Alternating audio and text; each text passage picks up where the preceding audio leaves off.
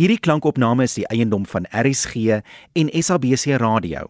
Dit is slegs vir persoonlike gebruik en kan nie op enige ander platform uitgesaai of gedeel word sonder die skriftelike toestemming van die SABC nie. Die onregmatige gebruik, verspreiding en of uitsending van hierdie opname sal tot regstappe en vervolging lei.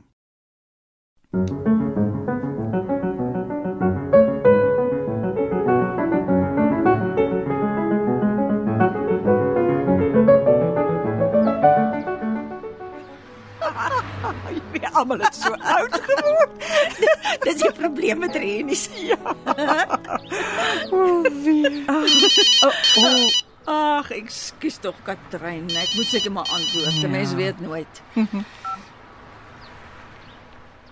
Nee, ek het nie so iets nie. Hoe het jy hierdie nommer? Maar ek sê mos nou vir jou, ek het nie Facebook nie. Waarvoor sou ek so iets wil hê? Ek het nie eers e-pos nie. Asseblief nee, ek benodig nie so iets nie. Jammer, maar druk liewer dood. Ek praat van slimfone, eerder domfone. Kan regtig 'n oorlas wees wie. Klink nes daai aan toe Gerbrand.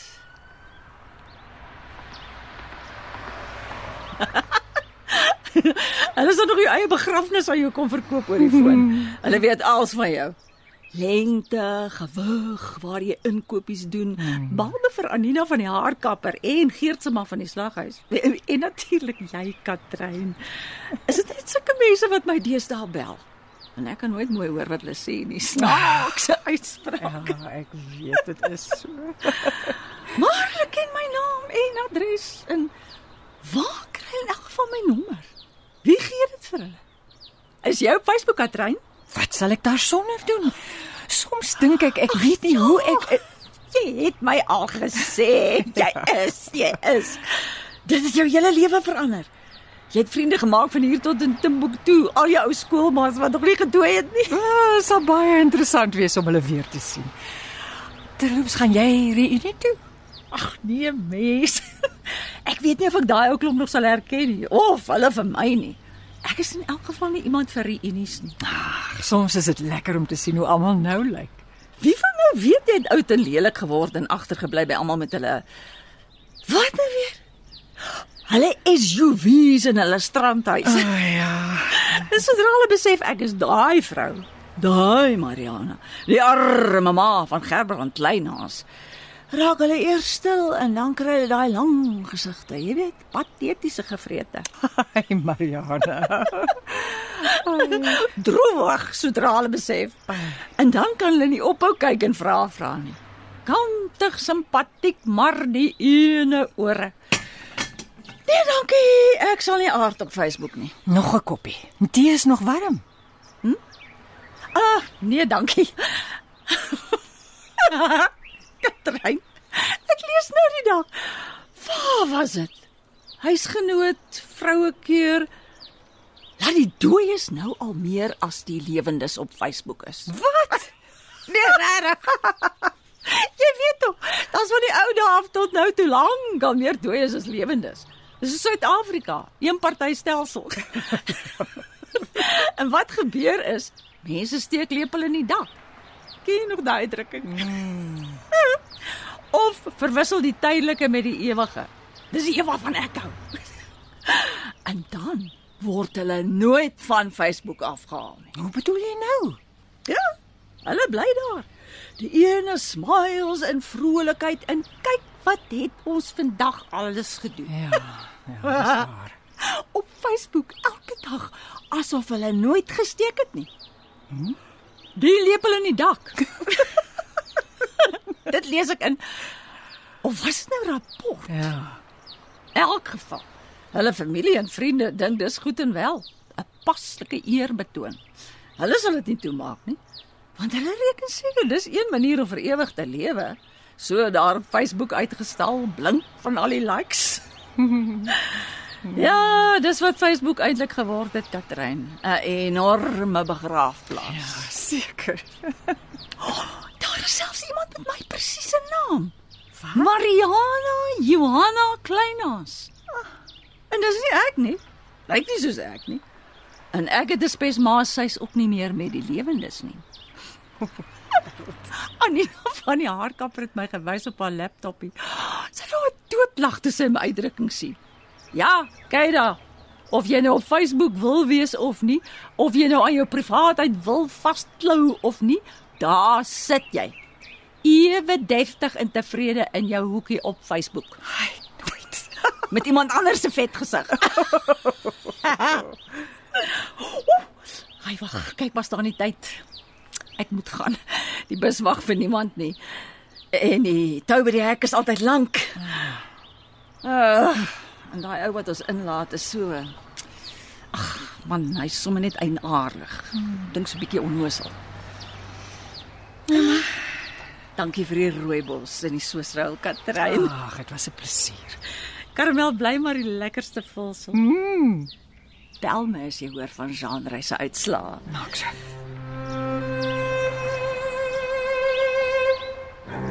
Hy sal slaag met vleiende.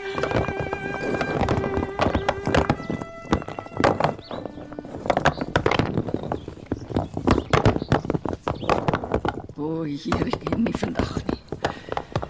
Nie vandag nie, nee. Is jy okay, Mariana? Jy het skielik doodsbleek geword. Hoe nou? Nee, dis niks. Maar net my kop wat raas. Ek moet wikkel as ek nog daai bus wil haal. Jy is seker ek kan jou nie sommer gou gaan aflaai nie? Nee, regtig, dankie. Die busry is terapie.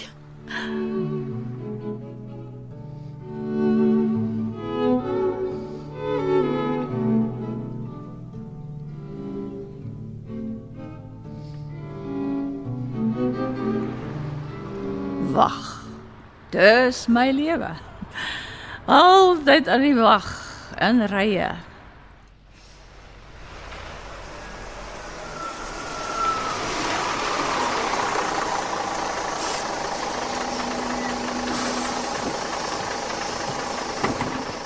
Kaartjie asseblief. Dankie.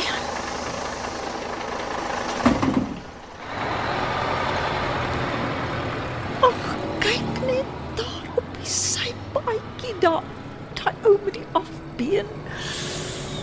Fooi tog. Niemand om te help nie. Sukkel op sy eentjie die bult uit. Altyd iemand slegter af as jy. En daai ou tannie, wat is haar storie? Hare val uit, krom rug, seker reumatiek. Waar is haar kinders? Leef haar man nog?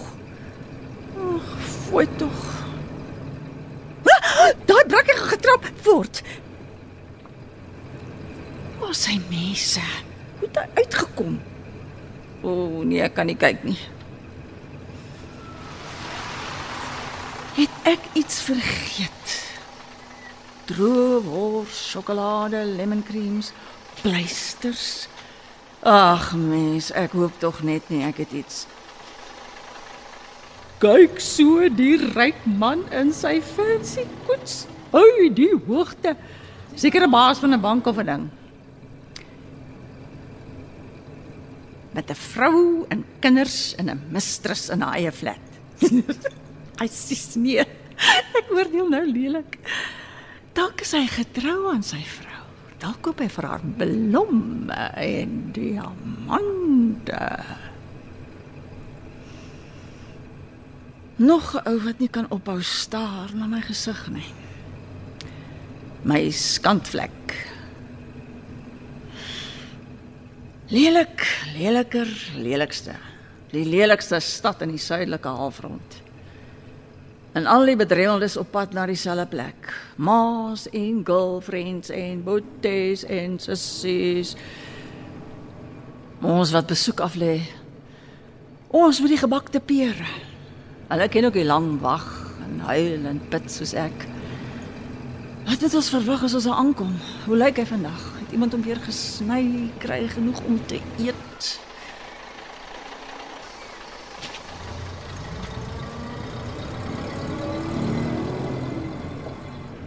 daar sy, om daai hoek, die grys hotel. Alle onkoste betaal, gratis kos en water en klere. Vir almal dieselfde uniform.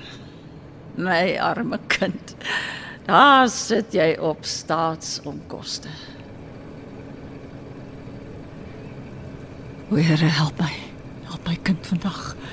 Mag hy heel wees, mag hy sy mond oopmaak en praat. Boet hom asseblief, gee hom hoop. Hou die slegte mense weg van hom af, hy het 'n goeie hart, Here. Totsiens!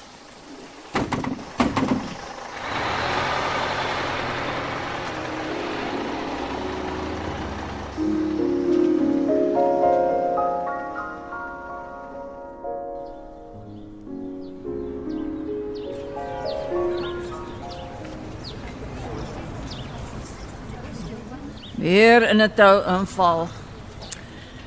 En wag.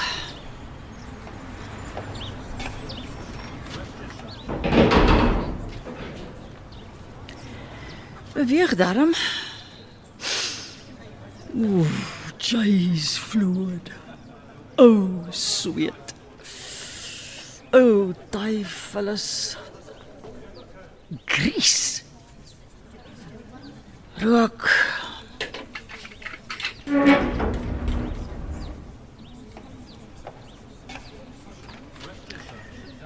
Te veel mans in een gebou. Te min vroue. Ja, toe. Nie nodig om te stamp en te stoot nie. Julle sal ook 'n kans kry. Nie gedink 'n mens kan so haastig wees om in die tronk te kom nie. Handsak mevrou. Nee, kyk gerus self. Dis wel meestal eetgoedjies. Nee. Hoorie mevrou, wat maak jy in jou gesig? Hoe bedoel jy? Niks? Lyk soos 'n driehoek of iets. Het iemand jou Ag mens, dis 'n lang storie.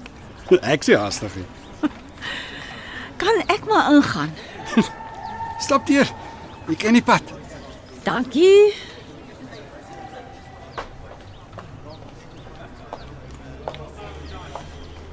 Bly maar 'n koue plek, die grys hotel. Wat smokkel vroue alles hierin? Diep in plekkies waar nie behoorlik gekyk word nie. Ek sal seker verbaas wees. Wie het almal al hier gesit? Hoe lyk hy vandag? Is hy siek? Gaan hy praat? Ag Here, maak asseblief sy tong los laat hy praat. Daar kom hy nou.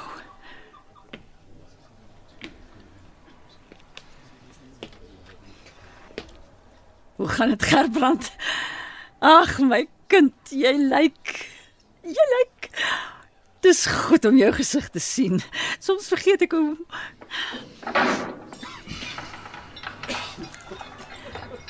Jou hand is ijskoud.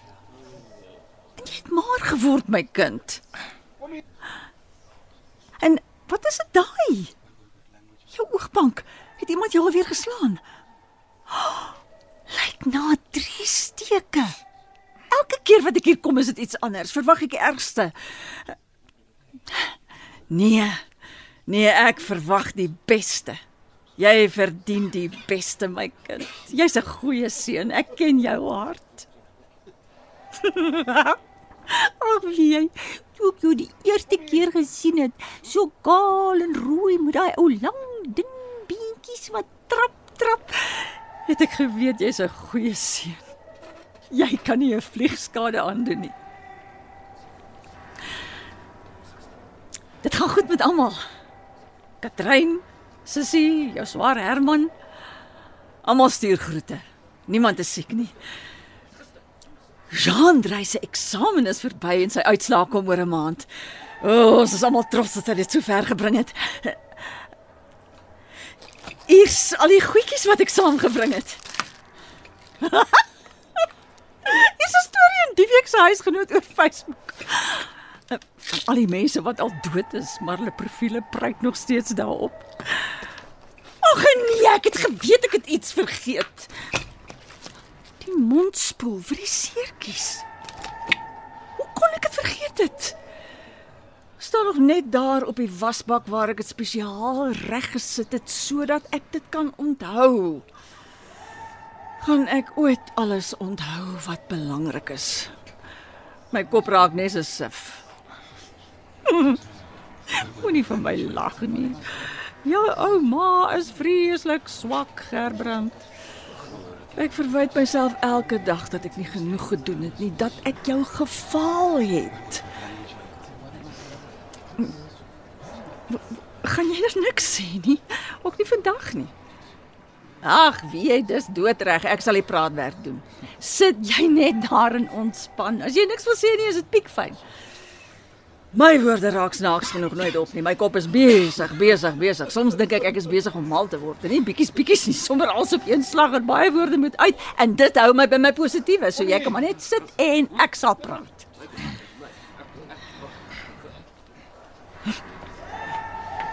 Ja nee. Snaakse goed woorde. Hier droog my nou op. Soveel dinge wat ek jou wou vertel en nou onthou ek nie 'n enkele ding nie. Kom hier. Met besoektyd wat uitloop. Hoe gaan dit op baie simpel ou sepie? So sand deur die uurglas, iets. So is die dae van ons lewe.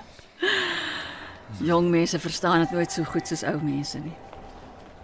Maar ek het 'n spesmaas, jy begryp dit al te goed.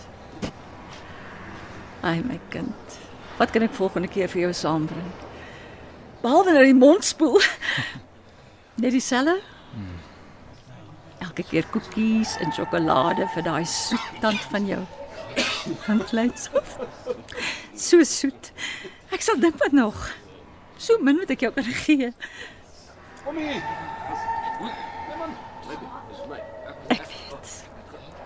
Ek weet. Ek is lief vir jou ook, my kind.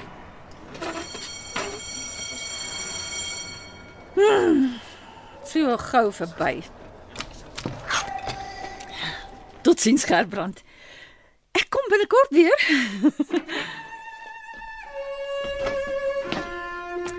Ja, kom gou weer.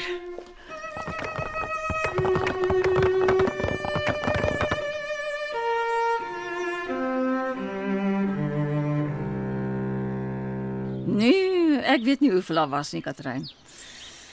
100, 200, meer. Hoeveel sou genoeg wees om 'n mens se gewete te sus? So het Rolof hulle gepak, elke dag 1 of 2, dan vir weke weer niks. Dan op 'n dag stap hy weer daar langs, soek 'n klip uit daai menigte langs die dam en gaan pas dit in die stapel in. Daar, net daar is sy uitgesoekte plekkie. En kyk, dit groei klip vir klip tot 'n altaar. Soos die ou Israeliete gemaak het. Klippe opgestapel tot eer van die Here. Hande opgehef in geloof op pad na die beloofde land.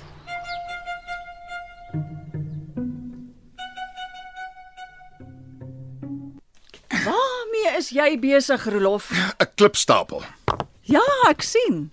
Dink ek sien. Nog net een hierso. Ja. Daar's hy. Ja, Katryn. Elke klip 'n gebed. Elkeen uitgesoek vir die regte grootte en vorm om in sy nissie in te pas.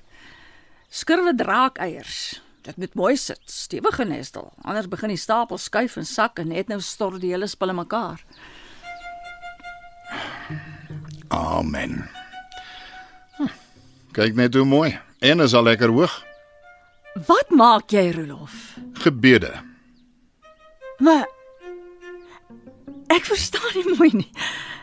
Jy gaan nou nie eers meer kerk toe nie oor daai hele kwessie met die jy weet. 'n Gebed vir elkeen van ons. 'n Gebed vir ons kinders, gebede vir Sissie en gebede vir Gerbrand. Gebede vir my ma, pa, my broers. 'n Gebed vir jou. 'n Gebed vir die kerk wat dwaal. Jy sien, Katryn, elke klip was mooi uitgesoek, stoffies afgeblaas, skoongevee en daar so op sy eie plekkie ingepas. 'n klipstapel. Ja, 'n mooi gesig, die klipstapel. Asemrowend om te sien as jy met die wandelpad uit die bloekombos kom. Of skrikwekkend. Iets uit 'n ander tyd, iets oer, soos die knoets van 'n ou krom dwerg of die grys oorblyfsel van 'n boomstomp. Dit dwing jou tot stilstand, stop jou dood. Dit moes 'n vreemde gesig gewees het, Mariana. Beslis 'n ongewone stokperdjie vir 'n man. Is dit nog daar? Nee, daai stapelklippe is lank al aan my heen, Katryn. Jare al weg. Maar as ek weer kyk, dan staan hy daar en wag vir my. Een keer het hy daar gekom en iemand het dit waaragtig omgestoot. Dit moes tyd gevat het, hoor. Die klippe was gestrooi in 'n wye sirkel. Dit het gelyk of sommige klippe ver weg geslinger is, selfs tot in die dam. Jy moet sterk wees om dit reg te kry. My klippe, my gebede. Wie dat donder sou so iets doen? Hy het iets vreesliks aangegaan. Die vloekwoorde, mens. Jy sal nie sê hy was 'n diaken en 'n ouderling voor hy weg is uit die kerk nie. 'n Voorbeeldige man, 'n raadsman. Dit was nog voor die vroue dominee op die kansel gestaan het, toe die hele land gegons het oor gay dominees en gay lidmate. Als tuimel die verderf in. Alles buig die knie voor onheiligheid en skande. Ja, daar was niks oor van sy stapel nie. Nie 2 klippe op mekaar nie. Tog. Wie sou kon sy gesig gesien het? Wie sou so iets doen? Hy was oortuig as een van sy buurmanne, want hy het 'n bekleierery aangegaat met albei. O, wêreld. Ek kan nie onthou waaroor nie. Ons het maar gewoonlik stil gebly. Met hom was daar altyd iets, Katryn. Jy het altyd iewers oor die tou getrap, al probeer jy jou bes, al staan jy op jou kop en jy bak die mooiste broodjies. En as hy woedend raak, is dit die vuis. En daarna die gebroei vir weke aaneen. Hy was 'n moeilike man, Mariana. Is hulle almal so? Ek het na ander vroue se mans gekyk en gewonder, is julle ook so? Nee, hulle is verseker nie almal so nie. Die volgende dag het hy daai klippe een vir een gaan terugpak. Gaan optel en weer in hoopies versamel en die legkaart probeer uitwerk van waar pas die een in en waar pas daai een in. Die klippe wat in die dam geland het, was natuurlik weg. Hy moes nuwe soek en aandra. 'n Taak wat hom seker 'n week gevat het. Die nuwe stapel het nie gelyk soos die oue nie. Platter, vol gate. Baie van sy gebede is weg, het hy gekla en dan weer aan die vloek gegaan. Dat jy moes wonder of daar 'n duiwel in hom woon. Mariana. Kyk wie's hier. Hallo Tannie. Hi ma. Jy's laat. Hallo Jean-Drey. Ag, kyk na jou. Jy word langer by die dag. En so 'n mooi man, Katryn. En ek hoor dit gaan voor die wind met jou studies. Amper klaar, hè? Ek hoop so Tannie. Jy sal 'n goeie prokureur uitmaak. Jy praat nog altyd so mooi in volsinne. Julle kan albei trots wees, Katryn. Jy en Lodewyk het iets reg gedoen. Ag, ons het maar ons bes probeer. Hoe gaan dit met Gerbrand daar in die Ag, jonge, hy hou uit en nou aan. Hoe anders gemaak as jou lewe so afgemeet is tussen mure. Hy kry swaar, maar hy bly moedig. Ek sê vir hom, hy kan verder studeer, soos jy.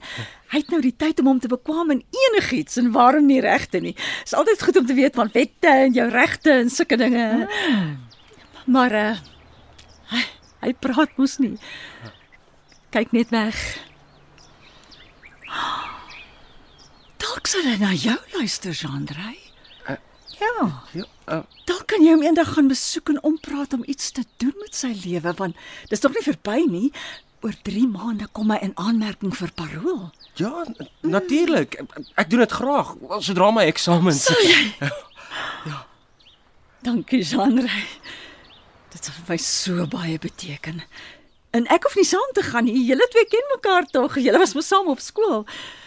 Jy's nou wel 'n jaar jonger as hy en jy het hom intussen verbygesteek. Al kan 'n mens nie twee mense se lewens sommer so vergelyk nie. Die een gaan op en een gaan af. Verskoon my, ek dink ek moet gaan voor die son sak. Dat 'n vriendin. Dat 'n genre. Dat nie.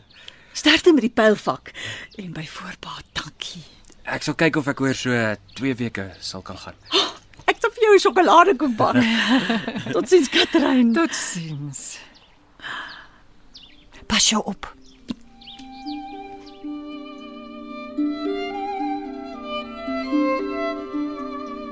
Ja, speel. So lyk ek nou. O lyf, waar gaan jy heen? Na 60 tel 'n mens nie meer die jare nie. Toe ek 16 was. Ai. 16. Toe Fransman van Schalk in sy ou Volkswagen aan my bors gevat het. Ek moes dit keer op my vat als. Oh, 'n Gerry Dussel. Hy het sy tong amper al die pad in my keelgat afgesteek. Goeie hemel, wat 'n lang puntige tong. As my mangels nie uit was nie, het hy hulle sweerlik vir my uitgehaal. En Fritz Verster in die plaasskuur, wat my kop die hele tyd afdruk. My nek was 'n week lank styf van al die terugrem. Ek wou nie sien wat daar gaan kop uitsteek nie. Net die 3 kerels voor ek vir Rolof Kleinhans ontmoet het. Moes ek langer gewag het, verder gesoek het, sou ek 'n ware heer gekry het, wat altyd aan my sou vat asof ek meer as vleis is. Iemand wat 'n bietjie liefde werd is. En jy ou buik, moederskoot, lang al gesluit vir besigheid. Ook maar beter so. Wie sou ooit kon dink dat ek die ma van 'n moordenaar sou word?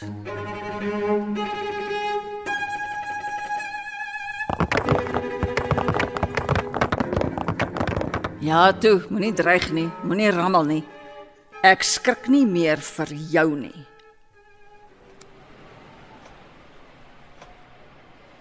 Nog tee? Ja, dankie. Ag, en Katryn, dankie dat jy my weer oorgenooi het. Wat van 'n koek, suster? Nee, dankie.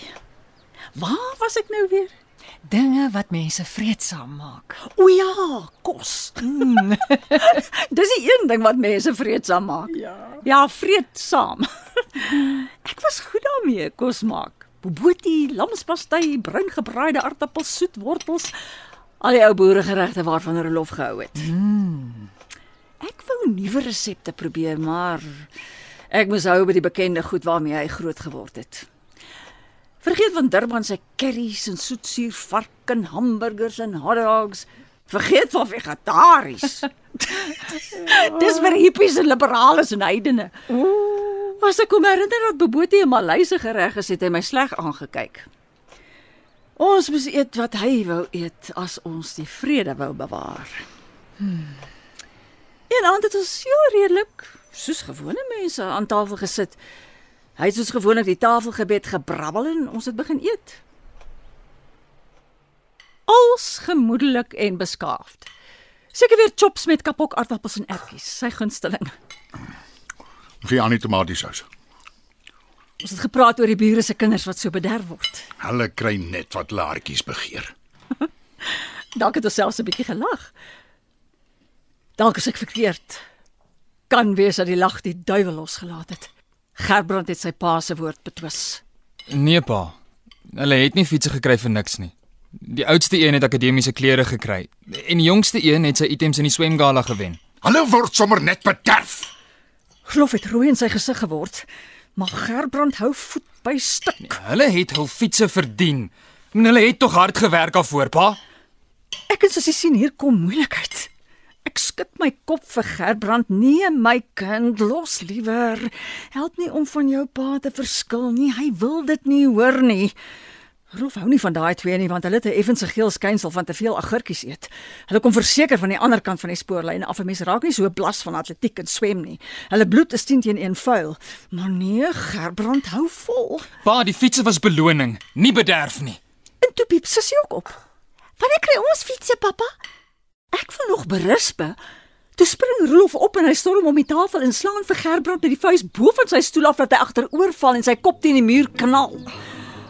Mens, toe is die gord gaar en vergeet van die chops, want Gerbrand het in sy val die hele tafeldoek met borde en glase en messe en vurke en al saam afgetrek, gegryp om sy val te breek en die breekware ontplof op die vloer. Rolf maak hom nog 'n houte plant, maar Gerbrand ruk sy kop weg en Rolf se vuis tref die muur dat die pleister in sy vingerbeentjies kraak. Sussie hol gil in kamer toe en ek bid hardop, Vader, behoed ons van die bose. Vir wat bid jy vir hy niks werd maffie? En hy skop die stukke borde en chops en ertjies oor die vloer. Klimtol, die foxterrier, gryp vir hom 'n been en laat spaander. Dis pandemonium. Gerbrand en Rolf bloei albei en bid help net mooi niks. So, toe swyg ek maar. Dit was die een insident wat ek helder onthou. Daar was ander. Baie ander. Ek het merke wat ek jou kan wys, Katryn, aan my arms en bors en bene. Gerbrand se rug en bene was 'n kaart van daai donker dae. Elke litteken 'n storie. Hierdie een veral, op my wang, die rooi driehoek.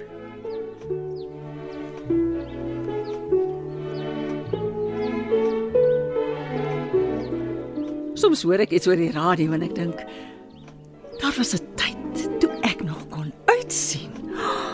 Toe ek nog mooi was. Toe ek gedink het, is nog moontlik om iets moois te maak. 'n Kantrok, 'n versierde koek, handgemaakte kerskaartjies, 'n rangskikking van kosmos en veldblomme. Ek was goed daarmee. Ek sou 'n winkel kon oopmaak met mooi goed vir troues en huweliksherdenkings.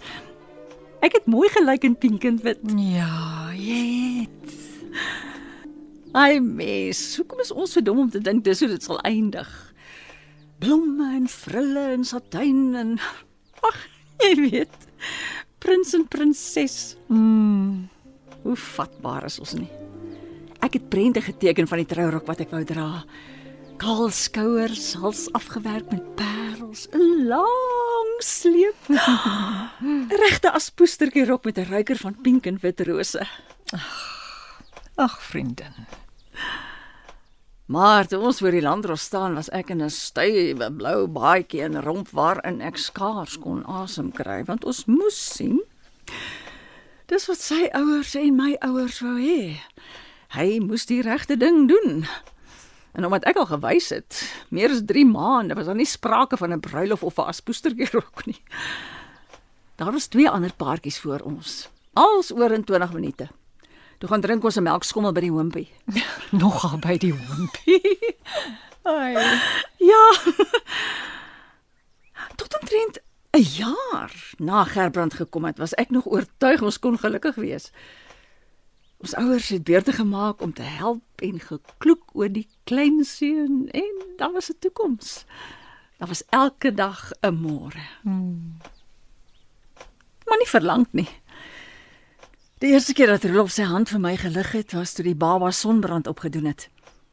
Gerbrand was 12 weke oud, 3 maande. Ons was in die Kaap vir die Desembervakansie. My eerste en laaste sien van Tafelberg en al wat ek daarvan onthou is 'n rooi gebrande baba wat dag en nag skreeu.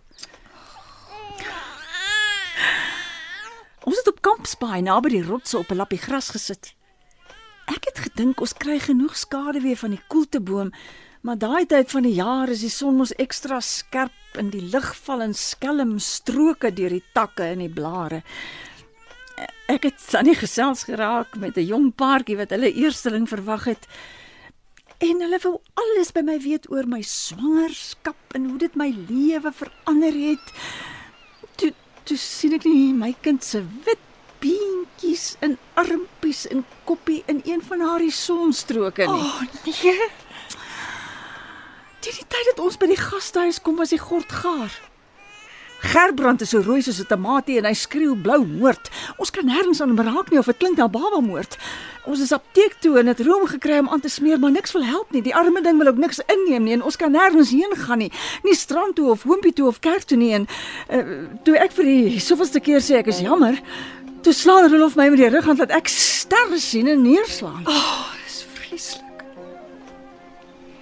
Daarna het dit minstens 1 keer 'n maand gebeur, die rughand. Mens leer om dit te vat. Die klap en die skuld. Jy verdien dit, dink jy. Jy's skuldig. Die baba kon baie siek geword het van sonsteek. Jy's 'n slegte ma vir jou kind en 'n vrotvrou vir jou man. Die slaan laat jy amper beter voel vir 'n rukkie. Ai, Mariana. Dan kom sy berou en die verskonings. En dit gaan 'n ruk weer goed. Ek het gedink, ag, dis niks erger as my pa se klappe. Nou en dan nie, ek kan dit hanteer. Die probleem was hy kon dit nie hanteer nie. Rolof was nie meer tevrede met 1 of 2 klappe nie. Ek leer dan nie daaruit nie, ek praat te veel terug. Hy moes ander maniere kry om te wys hy's 'n man en altyd reg. Toe was dit die keer in die woonstel in Sunnyside, toe ek my werk by die milieraad verloor het. Hulle het nie meer 3 tiksters nodig gehad nie, toe dank hulle 2 van ons af. Ek het ook foutjies gemaak met die Engels. Gerbrand was toe 3 jaar oud en soggens in die kleuterskool oor kan die straat, so ek kon soggens werk. Rolof het bedags by 'n boekhouer gewerk en saans geleer vir sy graad. Toe hy die aand laat terugkom van 'n lesing af en ek vertel hom ek is ingeroep en laat gaan, toe gooi hy sy bord kos teen die muur en spring op. Ek was in my onderklere want ek wou gaan bad. Net in my broekie en bra. Mens, toe ek weer sien, lê ek halfkaal uitgestrek op die blokkiesvloer en hy sit bo op my en hy slaan my met die vuis soos 'n bokser, linker, regter, sonder ophou. Ek huil en pleit en sê ekskuus, maar meestal probeer ek net koes en keer. Sy een hand het op my tande gesny en toe hy sy bloed sien, toe gryp hy my aan die keel. Ek dink my laaste oomblik het aangebreek. Dis vreeslik. Ek spook en spartel en skop, maar hy sit my vas soos 'n rots en druk my asem uit. Ek kon in sy oë sien hy gaan my vanaand doodmaak. Toe hoor ek gaan.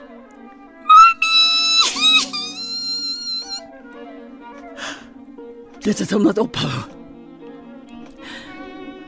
Daar in die deur na die gang staan my kind in sy slaapkleertjies met 'n betraande gesiggie. Gerbrand. Ek sal dit in my dag des lewens nooit vergeet nie. Arme kind. Reeds in die kleuterskool was Gerbrand anders as sy maatjies. Ag, eintlik het hy nie maatjies gemaak nie. Karretjies en cowboys en kroeks wou hy nie speel nie. Wegkruipertjie en aljander so deur die bos het hom verveel. Die juffrou was bekommerd omdat hy so baie huil. Klourig het sy gesê asof dit my skuld is. Hy het graag geteken, maar dit was nie mooi prente nie. Baie keer was dit 'n monster met lang arms en rooi slagtande en groot sirkel oë. Vir 'n tydjie het hy mooi klippies versamel. Tot hy albasters ontdek het. Dit het 'n obsessie geword. Hy kon nie daai speletjie speel waar die albasters uitruil nie. Hy moes hulle vir homself hou. Elkeen was vir hom spesiaal. Hy het geslaap met sy sakkie albasters onder sy kussing. Ek was bang hy sit dalk per ongeluk een in sy mond en verstik daaraan, maar ek het niks gesê nie. Ek wou nie die kind se enigste plesiertjie wegvat nie. Ag, toe sy klein fox terrier voor ons huis omgery is, het hy daar langs die motorhuis onder die liekwaardboom 'n hoop klippe op die graffie gestapel. Dis reg. Hy het eers die idee gehad van 'n klipstapel. Meer as 'n dekade voor sy pa. Hy het die hoopie met lemoene versier en 'n tekening van vlekkie met engelvlekkies op 'n kruis van tamatieplankies gemaak en die kruis staan gemaak tussen die klippe. Ai tog. Vir maande het hy by daai hoop klippe getreur tot die lemoene swart en vrot en later droog was. As kleuter kon hy vir ure op sy eie neerien dans. Tot Rolof dit uit hom gevoeter het, want hy kon nie konsentreer op sy studies nie. Het ek genoeg gedoen om my kind te beskerm? Ek wonder elke dag daaroor. Mariana, Ek het die rug gaan trotseer om sy onthaalwe. Maar hy het baie pak gekry. Eers met die plattand, toe kleerhangers, toe kleereborsels en toe die vuiste. Waarom is hy gestraf? Hy was tog 'n soetkind, gehoorsaam. Ja, altyd verdwaal op sy eie koers uit op soek na klippe en skoenlappers en blare om te pers in dik boeke. Soms so in die wolke dat hy skoon vergeet het om die garage uit te vee of die blare te hark en dan moes hy buk. Want leer moet hy leer. Sussie is nooit so getug nie. Sy het die rughand in die vuis vrygespring. Sy was mos 'n meisiekind en fyn en blond, effens mollig. Sussie het saamgehuil wanneer Gerbrand deurloop, maar sy was die enigste een wat nie letsels gedra het nie. Dankie tog daarvoor. Maar tog was sy ook maar bang vir hom. Mens, waar kom hierdie goed nou skielik vandaan? Praat maar. Ek luister. Ek het jare laas daaraan gedink. Die bottel se kurk diep ingedruk. Nou was uit. Die bure het niks geweet nie. Die kerkraad ook nie. Almal het hom geken as 'n gawe man, hardwerkend, iemand op wie jy kan pyl trek.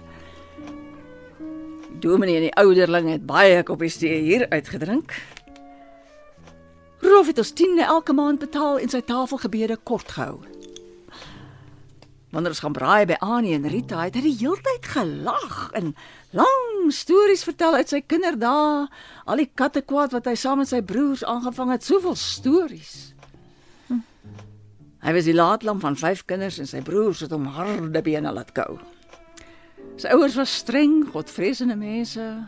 Almal moes hard werk, almal was arm en die winters was wit geryp as hulle soggens kaalvoet plaaskool toe loop. Tog het hy gedurig gehunker na daai dae asof dit die hemel was. Die kos was beter, die water was soeter, almal het hulle plig gedoen. Daar was 'n tyd vir alles, soos Salomo gesê het, 'n tyd vir werk en 'n tyd vir speel. Sy pa en ma en broers het gedink hy kon 'n beter vrou gekry het. Iemand met styl, 'n plaasmeisie, iemand mooier en jonger, eerder as 'n vrou wat 4 jaar ouer was as hy. Ons was glad nie wat hy wou gehad het nie. O nee. Vrou soos ek en 'n seun soos Gerbrand. Sussie het hom nog aan sy moeder herinner. Daarom sou hy nie sy hand vir haar lig nie. Ja. In die huis het ons nooit sy lag gehoor of sy gawe gesig gesien nie. Net sy kwaai botgesigte. Die gesigte van woede. Ja, ek en Gerbrand het al die gesigte van woede goed geken. En toe, dit was 'n week voor die begin van die matriekeksamen, Sondagoggend. Ek was besig om Rolof se kerkhemp te stryk. Heen en weer, deur die kreukels in die hoekies en die hempsakke in, die lastige kraag. Gerbrand het verslaap. Dit was genoeg rede om die hele dag in 'n dwarsrigting te stuur. Toe moet ek dit nog erger maak. Laat hom slaap vandag, Rolof. Hy het gister die hele dag studeer en ek dink hy kry griep. Skeld hom vandag kwyt van die kerk. Sussie kon sien haar broei onweer en sy het haar in die badkamer gaan toesluit. Skeld hom kwyt. Skeld hom kwyt van luigheid en goddeloosheid. Rolof het aan die vloek gegaan en toe kom Gerbrand uit sy kamer. Pa, ek moet nog 'n hele biologie handboek deurwerk. Ek gaan vandag die kerk moet skiep. Skiep. Dis waar die verderf begin, om biologie bo kan die kerk te stel, soos die heidense wetenskaplikes. Dis mooi in jou kraal, want dan hoef jy nie die blaam te vat vir jou perverse keuses nie. Die skuld van jou ouers, die skuld van biologie, dis in die bloed en die gene. Jou donders 'n klein mafskaap.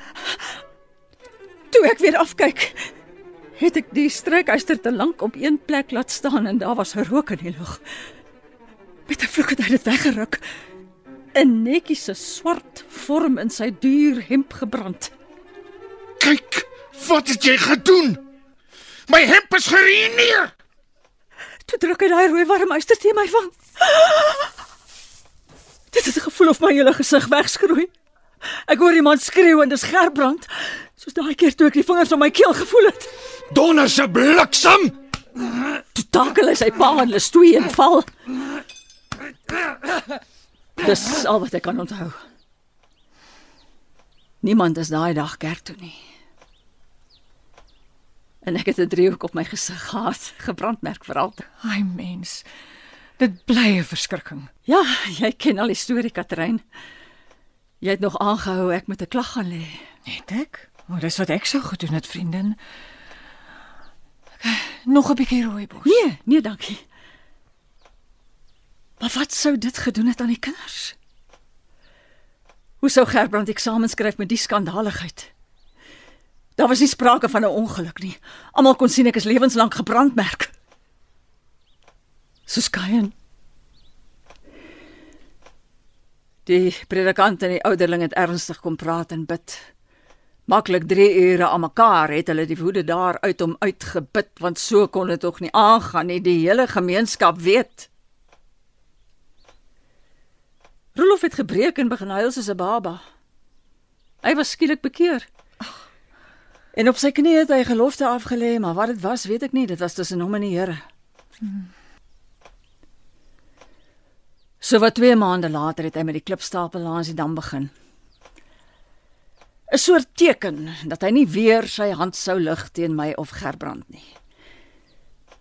Iets soos die klipaltare wat die Israeliete in die beloofde land gepak het. Maar die Here hoor my. Vir Gerbrand was dit te laat.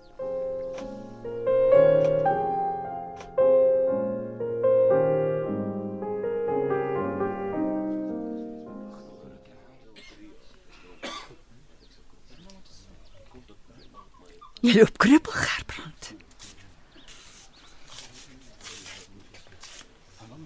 En daai blou kolle aan jou nek? Die geval in die stort, was dit daai wag? Het iemand jou? Toe maar, jy hoef niks te sê nie. Ek weet nie alles nie, maar ek weet genoeg. Jou stilte praat hard en helder met my. Jy is my kind. En ek dink ek ken jou tog 'n bietjie. Ek weet, binne praat jy die heeltyd. Ek sien dit in jou oë.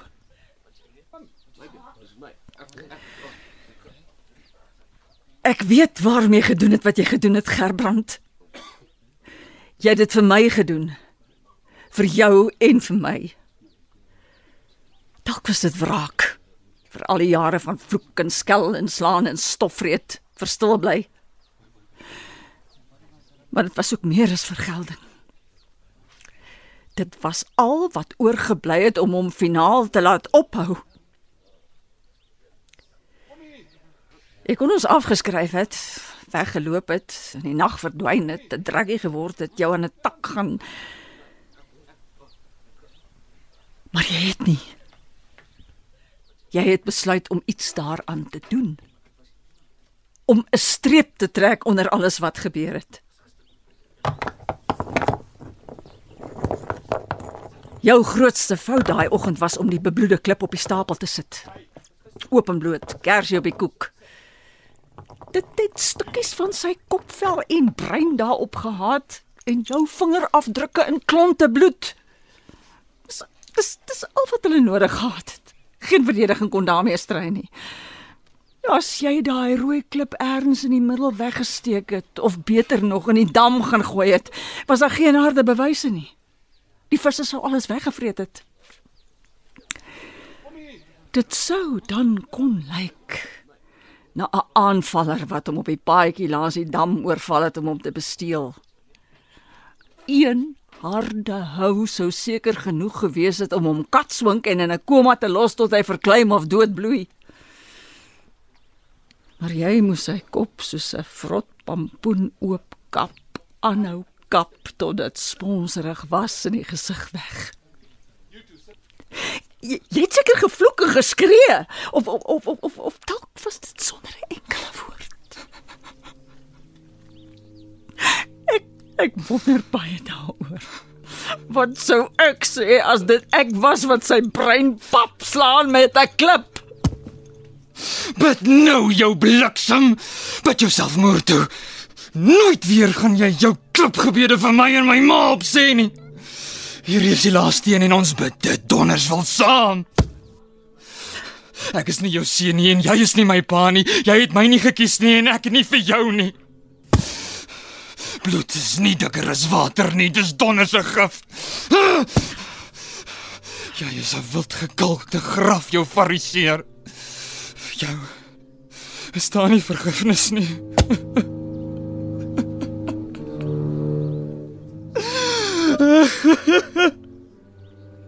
Gerbrand.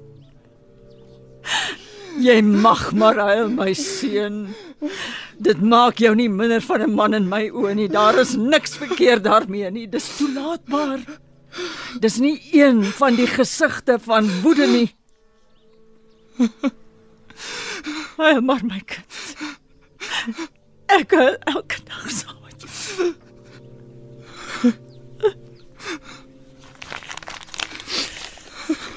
Onthou jy dit? Ek het dit in jou Bybel gekry. By Matteus 6, 18 maande na die hofsaak. Jy is daai dag gevonnis tot 15 jaar tronkstraf. In jou snaakse netjiese regop handskrif. Blou balpuntpen. Die datum in die regterkantste boonste hoek is die Sondag van die strykyster. Middernag. Ek lees dit vir jou.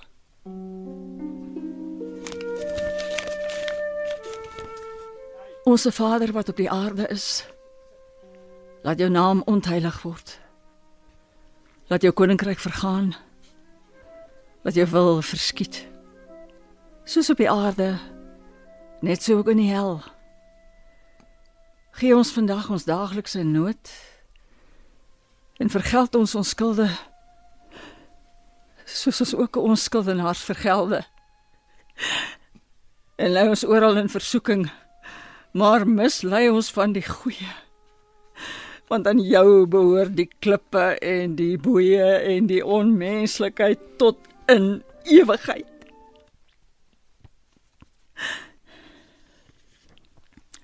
Eers wou ek dit verbrand.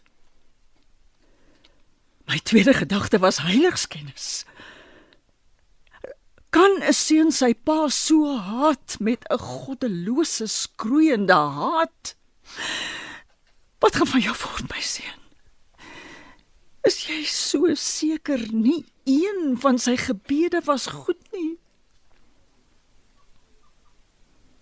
Maar toe onthou ek, sy gebede was klippe. Sieloos, kliphard, sonder vergifnis. In die slegte ou dae is sondaars en lasteraars en hoere gestenig. Doodgegooi met klippe. Hoe kan klippe gebede wees? 'n teken van liefde.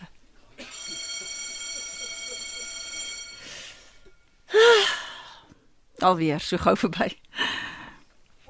Ja, ma. Dis verby. Gerbrand. Jy praat, my seun. Daai bliksem gaan my nie weer onderkom. Nee, hy gaan nie. Ek gaan okay wees. Ma, Ons pak hulle saam af. Ek en jy, my seun, een vir een. Klip vir klip breek ons die verwyte en die haat af tot daar niks oorbly nie. tot die klipstapel vir altyd tot niet is.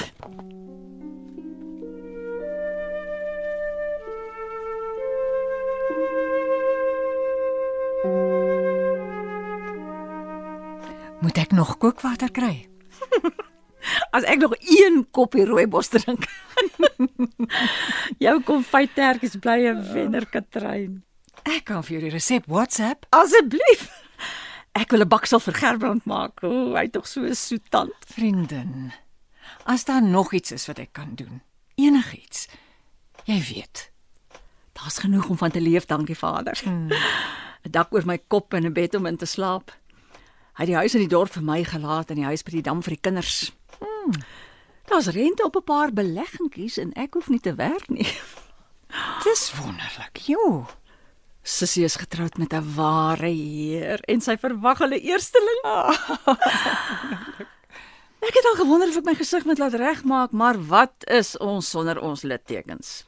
Ek kyk nie meer baie in die spieël nie. Ek hou van jou, presies soos jy is, vriendin. Maar hoe gaan dit nou met Gerbrand? Sy eerste paroolverhoor is oor minder as 3 maande. O, ek bid dat hy guns kry. Hy's 'n modelgevangene, stil en op sy plek. Hy kan studeer, hy kan enigiets wees. Hy's nog net 30. Hy is 'n bietjie agter, maar wie is nie agter met iets Ag, nie? ek is bly Jean kon 'n bietjie help.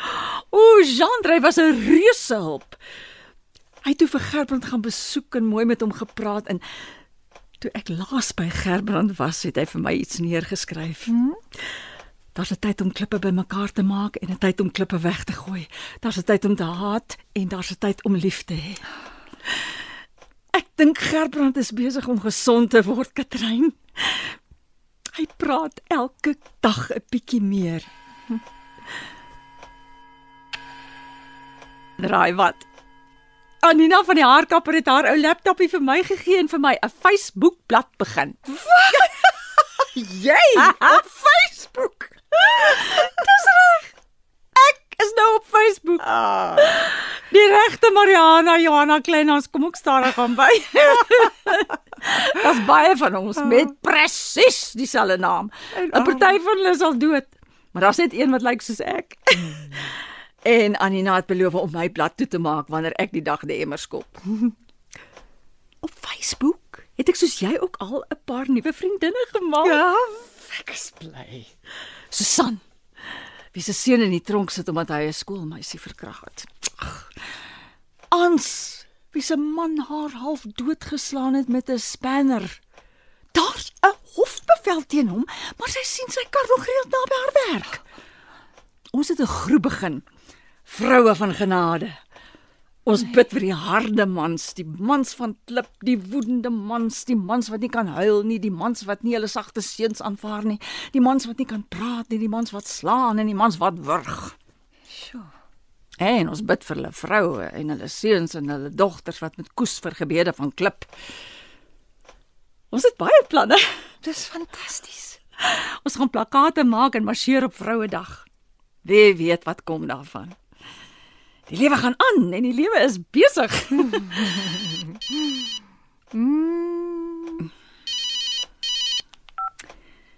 En partykeer is dit goed genoeg om nee te sê. Nog 'n koppie rooibos. Hoekom nie, Katryn? Skink. Dis so 'n lieflike lentedag. Dit is.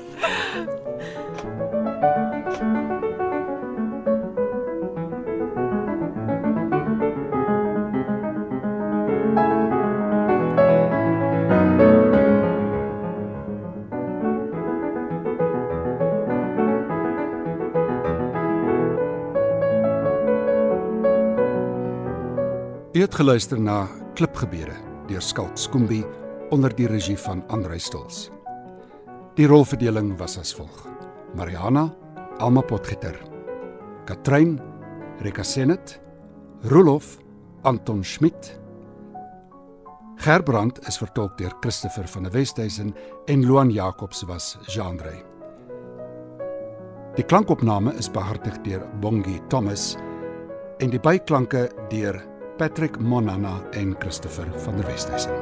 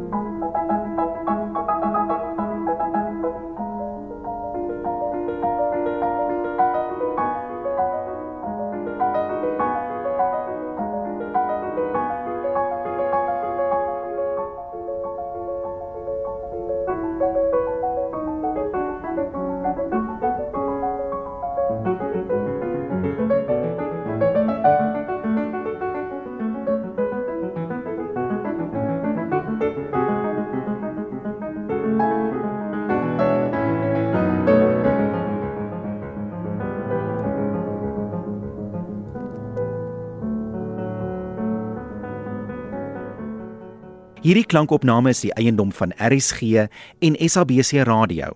Dit is slegs vir persoonlike gebruik en kan nie op enige ander platform uitgesaai of gedeel word sonder die skriftelike toestemming van die SABC nie. Die onregmatige gebruik, verspreiding en of uitsending van hierdie opname sal tot regstappe en vervolging lei.